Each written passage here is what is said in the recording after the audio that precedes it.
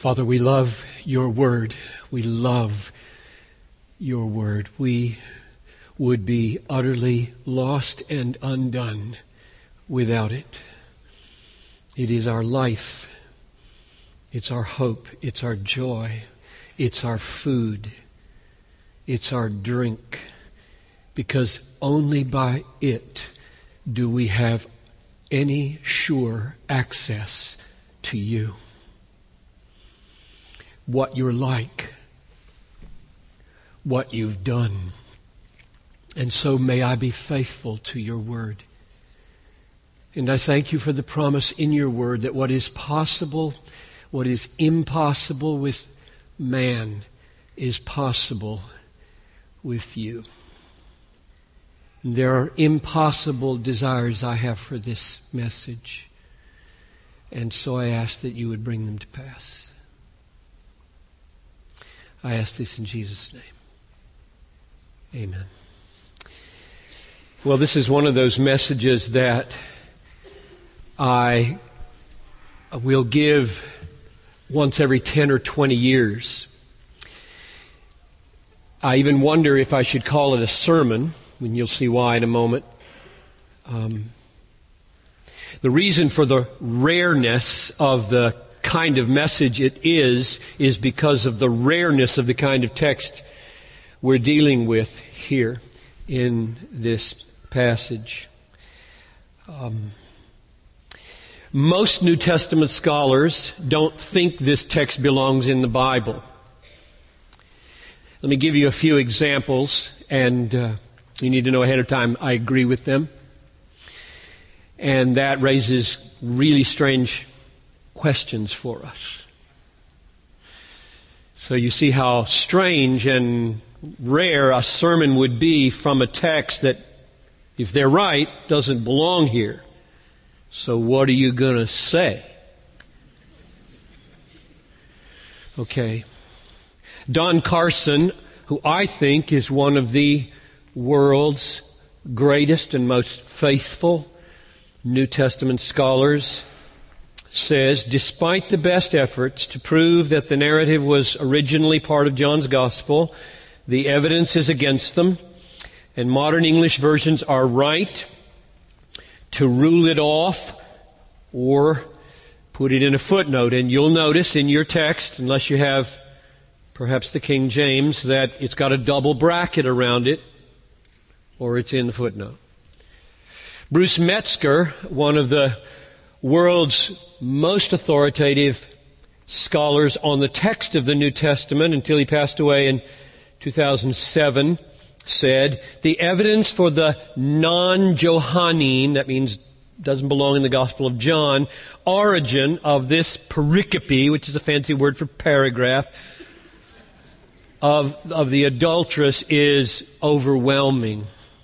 Leon Morris, who's gone to be with the Lord also, but one of my teachers and a great scholar, the textual evidence makes it impossible to hold that this section is an authentic part of the gospel. Andreas Kirstenberger, who teaches, Southeastern or Southern? What? Southeastern, yeah.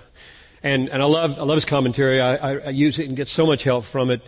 This represents, he says, overwhelming evidence that the section is non-Johannine. And one last one. Herman Ritterboss, whose commentary I also love, written a couple of decades ago. The evidences point to an unstable tradition that was not originally part of an ecclesiastically accepted text. So there they are. These are the best that you can have, in my judgment, and they all agree, and I think they're right, that this text that was just read is not originally in the gospel. It got added centuries later. That's the position I think is accurate.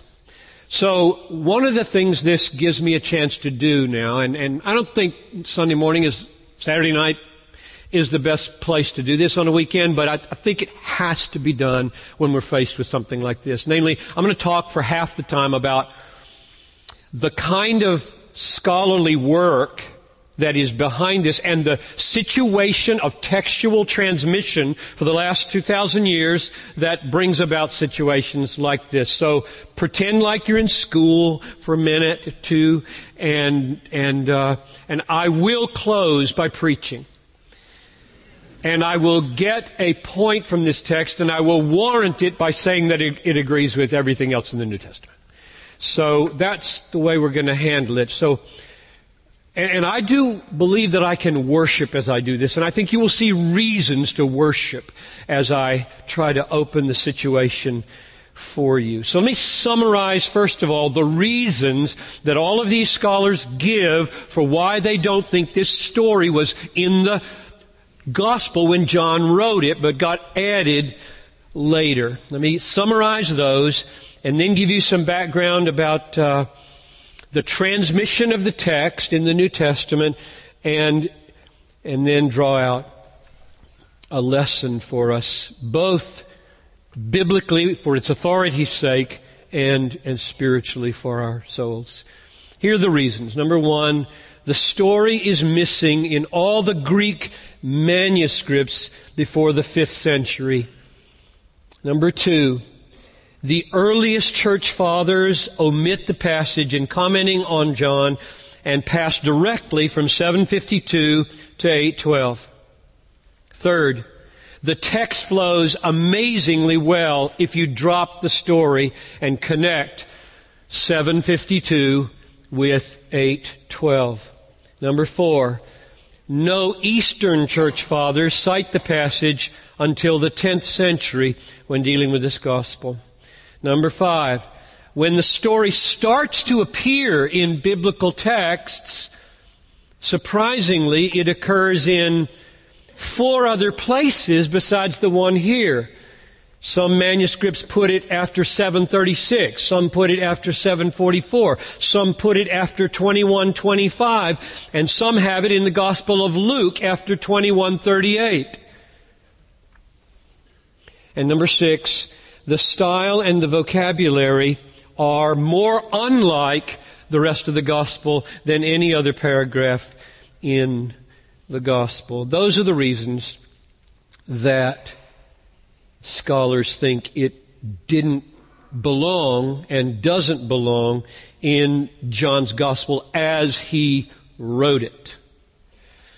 Now, saying all that, I've used even language that assumes so much of you, expects so much of you, so much more than you should be expected to bring to the table right now. And I don't expect you to bring to the table much knowledge about the history of the transmission of texts at all. So this will be a very basic introduction, and I hope not to burden you, but to help you just have enough knowledge so that what they're saying makes sense and doesn't undermine your confidence in the Bible.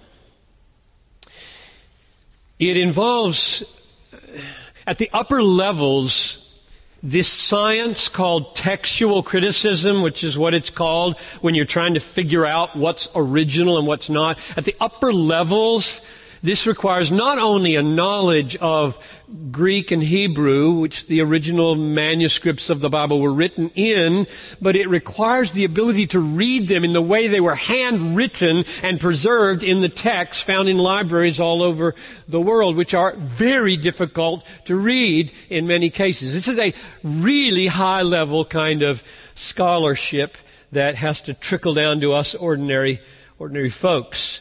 And so let me try to introduce you to it. The New Testament, as we have it, was originally written in Greek. Most of you know that probably. The first printed Greek Testament, coming off a printing press, happened in the year 1516, which means that for 1,500 years, the text that John and the others wrote was handed down by handwritten copies. For 1,500 years, it was copied by hand and passed on and on and on. That's significant. When this was printed, in 1516, when the New Testament was printed in 1516, it simply turned the world upside down.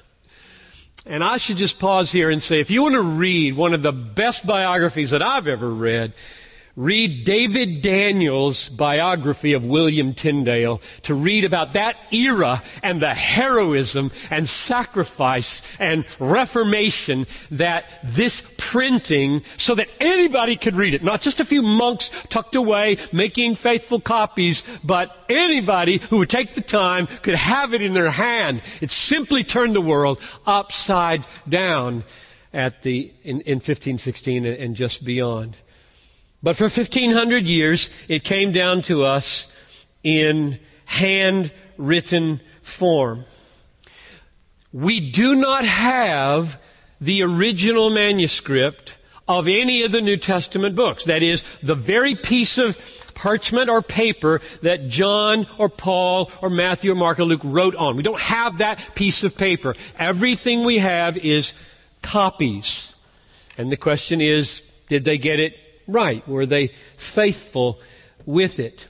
And frankly, I think it's probably just as well that we don't have those originals, because we'd make idols out of them and charge money probably for people to come worship at the shrine of the original manuscript of the Apostle Paul. So the books of the New Testament are all preserved by these faithful, hardworking scribes, copyists for all those centuries. Let me describe those manuscripts to you and give you some amazing facts. There are 4 ways that those manuscripts appear. One is a group called uncials, and I'll risk 3 or 4 technical words on you. We got some STEM guys in the room, and what we're talking about. Uncials mean capital letters in the Greek, and these are very old manuscripts. I'll tell you how many in a minute.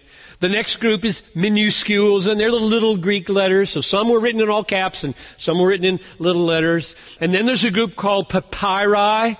These are the oldest, and fragments, and written on papyrus, which was a plant common along the Nile in Egypt. Very precious manuscripts. And then the other group is lectionaries, collections of texts used in public worship, not in the order they were written necessarily, but just here's what you read this Sunday, here's what you read the next Sunday. So we've got all those.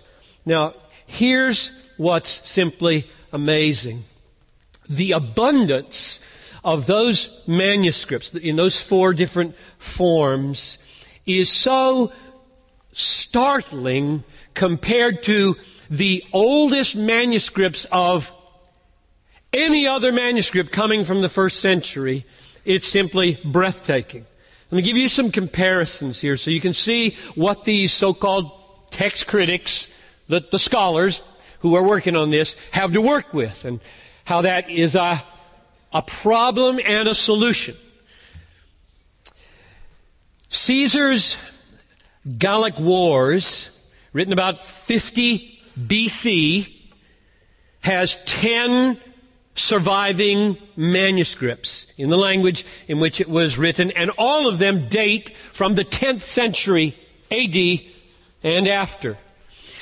Livy, the historian, his Roman history, dating from the time of Christ, 20 manuscripts survive of Livy's, which are all late. 2 manuscripts survive of Tacitus, Histories and Annals, written about AD 100. 2 manuscripts, and they're all from the 9th and 11th. They're both from the 9th and 11th century.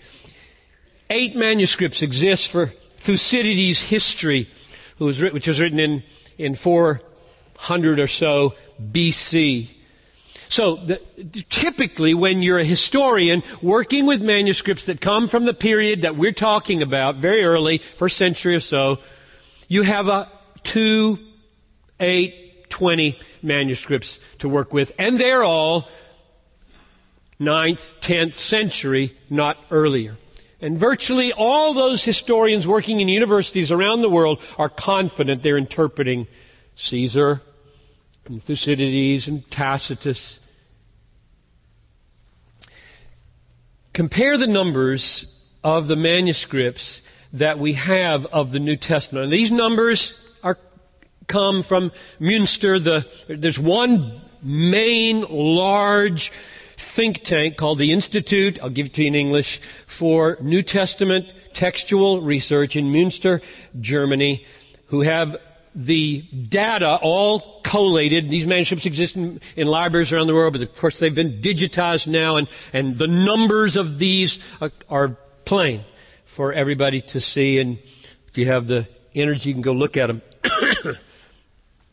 There are 322 of those unsealed texts. There are 2,907 minuscule texts, manuscripts. There are 2,445 lectionary portions, and there are 127 papyri, adding up to about 5,801 manuscripts or fragments. They're not all complete New Testaments by any means, but they are either whole or fragments of the New Testament. So these handwritten copies, these 5,000 handwritten copies of the New Testament are in existence today and now are visible to the scholars who want to work with them to try to discern what the original words were that our biblical authors wrote. Now, as you can imagine, the copying of those texts produced variations for all kinds of human reasons. Variations.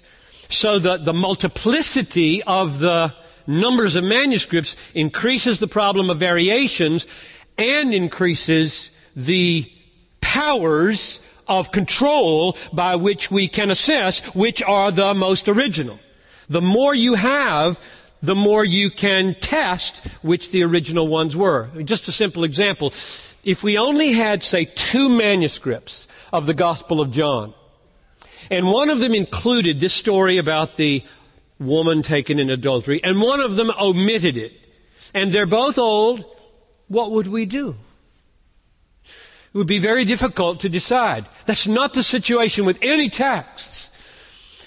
The variations are many, but we have hundreds of texts, and so we can say, well, here it is in these 1 or 2 or 3 or 4 or 5, but here, the number of these texts, the antiquity of these texts, the geographical distribution of these texts makes it crystal clear that's the original right there. So the number, while creating more variations, also creates the very control that scholars are able to use in order to decide which is original. Here's the way F.F. Bruce, from a generation ago, put it. He wrote this in 1943.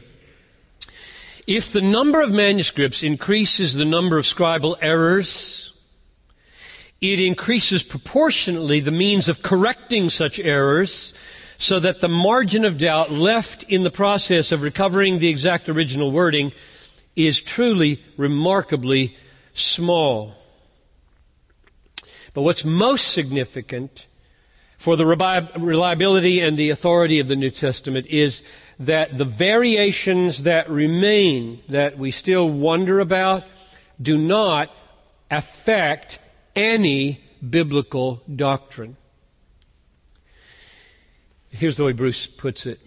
The variant readings about which any doubt remains among textual critics of the New Testament affects no material question of historic fact or of Christian faith and practice. Now, nothing in the last, 70 years or so since he wrote that has changed in that judgment, in my judgment, except the fact that some very popular teachers, especially Bart Ehrman, have become renowned for calling the New Testament into question precisely on the basis of textual critical issues. His book is called Misquoting Jesus. There are other books, but that one especially. On the other hand, Paul Wegner, writing in 2006, reaffirms Bruce's judgment, and it would be mine. He writes like this, 5 years ago. It is important to keep in perspective the fact that only a very small part of the text is in question. of these, most variants make little difference to the meaning of any passage. And then he closes his book with this quote from Frederick Kenyon. It is reassuring at the end to find that the general result of all these discoveries and all this study is to strengthen the proof of the authenticity of the Scriptures and our conviction that we have in our hands, in substantial integrity, the veritable Word of God.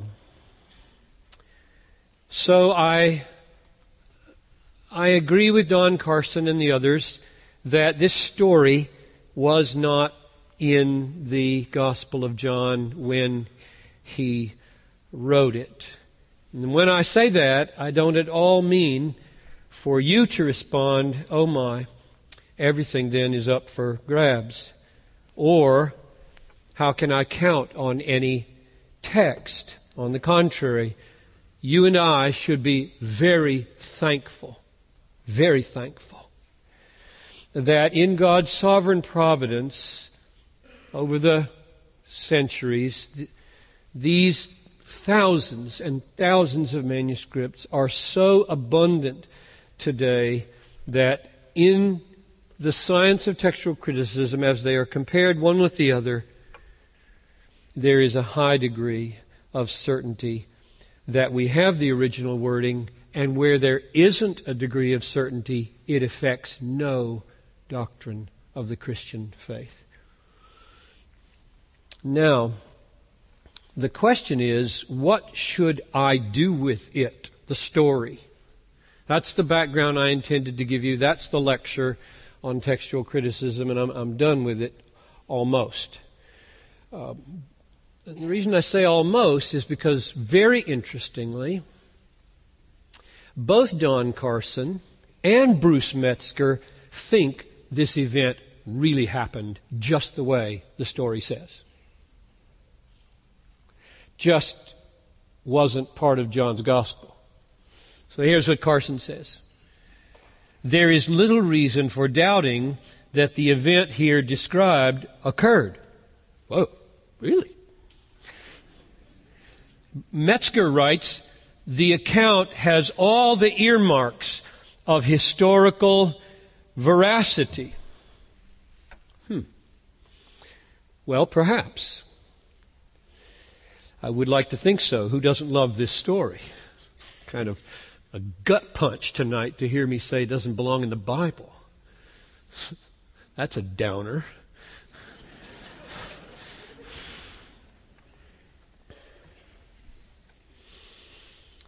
But neither of those judgments, even if true, give the story the sanction and the authority of Scripture. So what I'm going to do with it is this. I'm going to preach, and I'm going to say that what we have in this text is not a basis for its truth, but a pointer to its truth in the rest of the Bible. Does that make sense? I'm not going to say that what I'm about to preach to you is true because of this text. I don't think I have the warrant to do that. I preach the Word of God. I don't think this is part of it, even if it happened.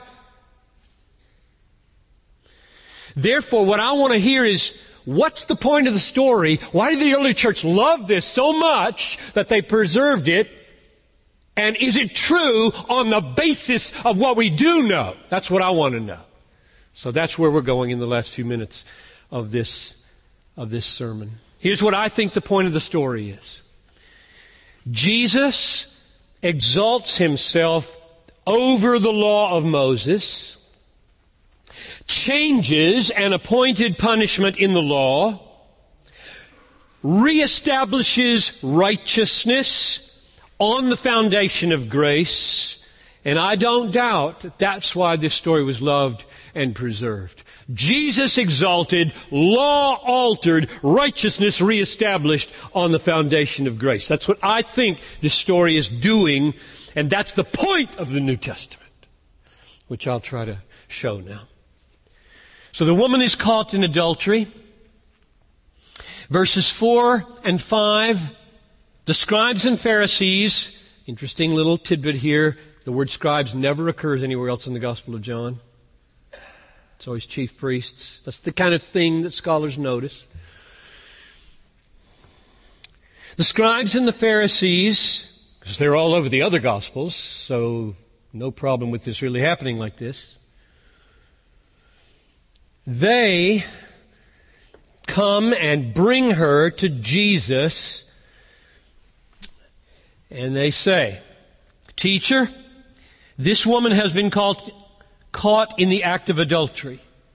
Now, in the law of Moses commanded us to stone such a woman. So what do you say?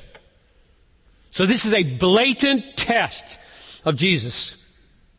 Perfectly historically understandable. This is happening all the time. This has the ring of, this is the sort of thing that happened. There's nothing new, nothing weird here. This is the way it happens all over the Gospels. What did the law say? Well, here's what the law said. It's in two places. Deuteronomy 22:22 and Leviticus 20:10. Here's Deuteronomy. If a man is found lying with the wife of another man, both of them shall die. And that's what Leviticus 20 says as well. So something is fishy here, because there's no man about to be stoned. This is fishy.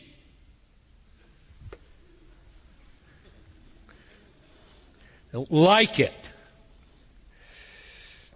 Verse 6 tells exactly what they're up to. This they said to test him, that they might have some charge to bring against him. These men don't love the law. They hate Jesus. They don't care about the man. They don't care about obeying the law. This is not about law keeping. This is about tripping somebody they can't abide. So the law is becoming a pretext in the mouth of these scribes and Pharisees, becoming a pretext. There is no such thing as adultery with one guilty person. Ever. So where is he? Well, they're just not interested in that. They want Jesus in trouble by giving a wrong answer to this question and contradicting the law. That's what they want. And Jesus knows that. He's seen it over and over again. We've seen it in the Gospel of John. Verse 7, middle of the verse, Jesus gives his verdict. Let him who is without sin among you be the first to throw a stone at her. Now, of course, that won't work as a basis of social justice. No criminals would be brought to justice if all judges had to be sinless. This won't work as a basis for social justice, which is not what he's doing. What I said at the beginning was, Jesus, in this text, is re-establishing righteousness, re-establishing holiness, and re-establishing justice on another foundation than the Pharisees are offering. They get the little law piece, abusing it, twisting it, not really obeying it, but making it a pretext. And he knows justice is important, righteousness is important, not committing sin is important, adultery is wrong. And you, man, it's not what you care about. You care about getting rid of me. Throughout the Gospels, and here we're broadening out to the basis. Throughout the Gospels, Jesus' stand against this kind of thing in the Pharisees comes up again and again. I'll give you a few examples. Matthew 9:13, Jesus says to them, "Go learn what this means. I desire mercy and not sacrifice." And he said that to them when they were criticizing his disciples for picking grain and eating it on Saturday. Law-breaking. He says, in this amazing quote from Hosea, "Go learn what this means. I desire mercy and not sacrifice." Like, if you understood the Old Testament, you wouldn't use the law like that. Or, we've seen this one just a couple of weeks ago, John 7:23. "If on the Sabbath a man receives circumcision," this is Jesus talking now to the crowds, "if on a Sabbath a man receives circumcision so that the law of Moses may not be broken, are you angry with me because on the Sabbath I made a whole man's body well?" Why would you do that? What kind of a law-keeping people are you?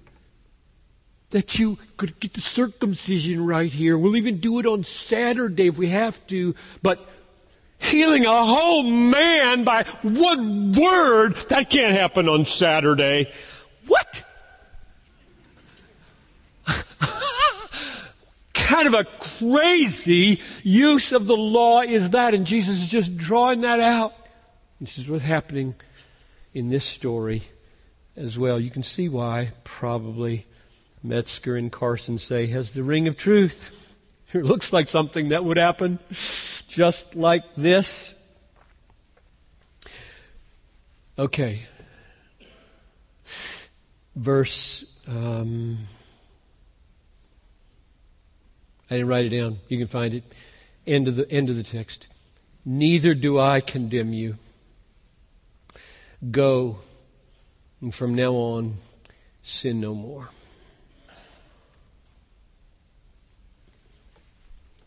Neither do I condemn you. He did not say, "Neither do I condemn you because adultery doesn't matter." He didn't say, "Neither do I condemn you, so what you do next doesn't really matter because there is therefore now no condemnation." That's not what he said. He said, "Go and sin no more," which is also found in chapter 5, verse 16, verse 14. Remember when the man was healed and he came and found Jesus, and Jesus said, "You're well. Now see that you don't sin again." Another ring of truth. I think what Jesus is saying is this: I am re-establishing your holy life, my friend. I'm building it again. You threw it away in adultery. I'm building it again. Don't want you to commit adultery anymore. So go. I'm sending you away not to commit adultery anymore. But here's the difference, woman. I have just put it on a new foundation, my grace. Do you hear this, woman? I'm not lessening the command to you. Don't do this again. But now I have just forgiven you totally. Which is why I say this is exalting Jesus big time. Which is why they would love this text, want to preserve this text over against the Pharisaic mishandling and the misunderstanding of Jesus. Woman, I am rebuilding justice. I'm rebuilding righteousness. I'm rebuilding holiness. And I'm building it on grace. You have to have an experience of grace in your life before you can pursue not sinning. If you try to pursue not sinning without an experience of amazing grace, what do you get? Pharisaism. That's what you get. You get heartless misuses of the law. You get hypocrisy through and through. You get moralism. So he's not saying the law had a bad idea when it told people not to sleep together except when they're married. That's a good idea. That's right. That's God's way for us. But it doesn't mean anything to God ultimately if you stay out of bed with no grace in your life, no experience of sweet forgiveness. And imagine what she must have tasted in this story. Really? I was just about to be horribly killed. I don't know if you saw the movie The Stoning of Soraya M. It was horrible. If you've ever watched or imagined what a stoning is, buried up to here in the ground with her hands tied behind her back and rocks this big hurled at your face. She was just about to taste this horrific death, and they're gone. No condemnation. And until you taste that for your sin, you're about to be stoned in hell, and now it's not going to happen. Now, you have a whole different reason for not sleeping with the girlfriend, boyfriend, other man's wife, husband. Your life is built on a whole new foundation. I love this story. And it's true. It's a true story. Meaning the lesson in it is exactly what Jesus would want us to see. Whether it happened or whether it belongs in this gospel or not. So let me end like this. The story points us to the entire message of the New Testament. I don't have to base the point of the story on the story and thus leave you with a wobbly foundation tonight. You shouldn't have a wobbly foundation for this point. God is speaking here, and this story is illustrative. It's a pointer. It's an echo. It's not the foundation of this sermon. It's an echo of the authority of the Bible, which from cover to cover is designed that Jesus come into the world to put holiness on a foundation of grace. That's the point of the Bible. Be holy, for I am holy. But don't pursue this holiness until you have heard the words, neither do I condemn you. That's the point of the Bible. To the glory of God. So very simply, you know, when I said, I have one more sentence before I give it to you. When you heard me pray, 30 minutes ago when it was, 40 minutes ago, I have impossible desires, and you're the God who's able to do the impossible. What I meant was, could somebody get saved here in a sermon like this? I feel like I don't like preaching like this. I don't want to spend 3/4 of a sermon talking about scholarly stuff. That's not what preaching is. Could you do that? Maybe. I mean, yes, you can. Will you? You out there watching this, or Sunday morning, downtown, south, downtown, tonight, north. So my last sentence is, come to Jesus for grace and set your face to sin no more. Come to Jesus for grace wherever you are on your spiritual mess up, and go and set your face to sin no more. Let's pray. So, Father, have mercy upon my imperfect efforts to try to manage a very complex situation in the text. Anything I have said amiss, have mercy and forgive Anything that's true, confirm it in the lives of your people. Thank you for this story. Thank you, this is the way Jesus is. And that the whole New Testament, this precious book, is designed to make it plain to us for our salvation and our holiness. Pray this in Jesus' name. Amen.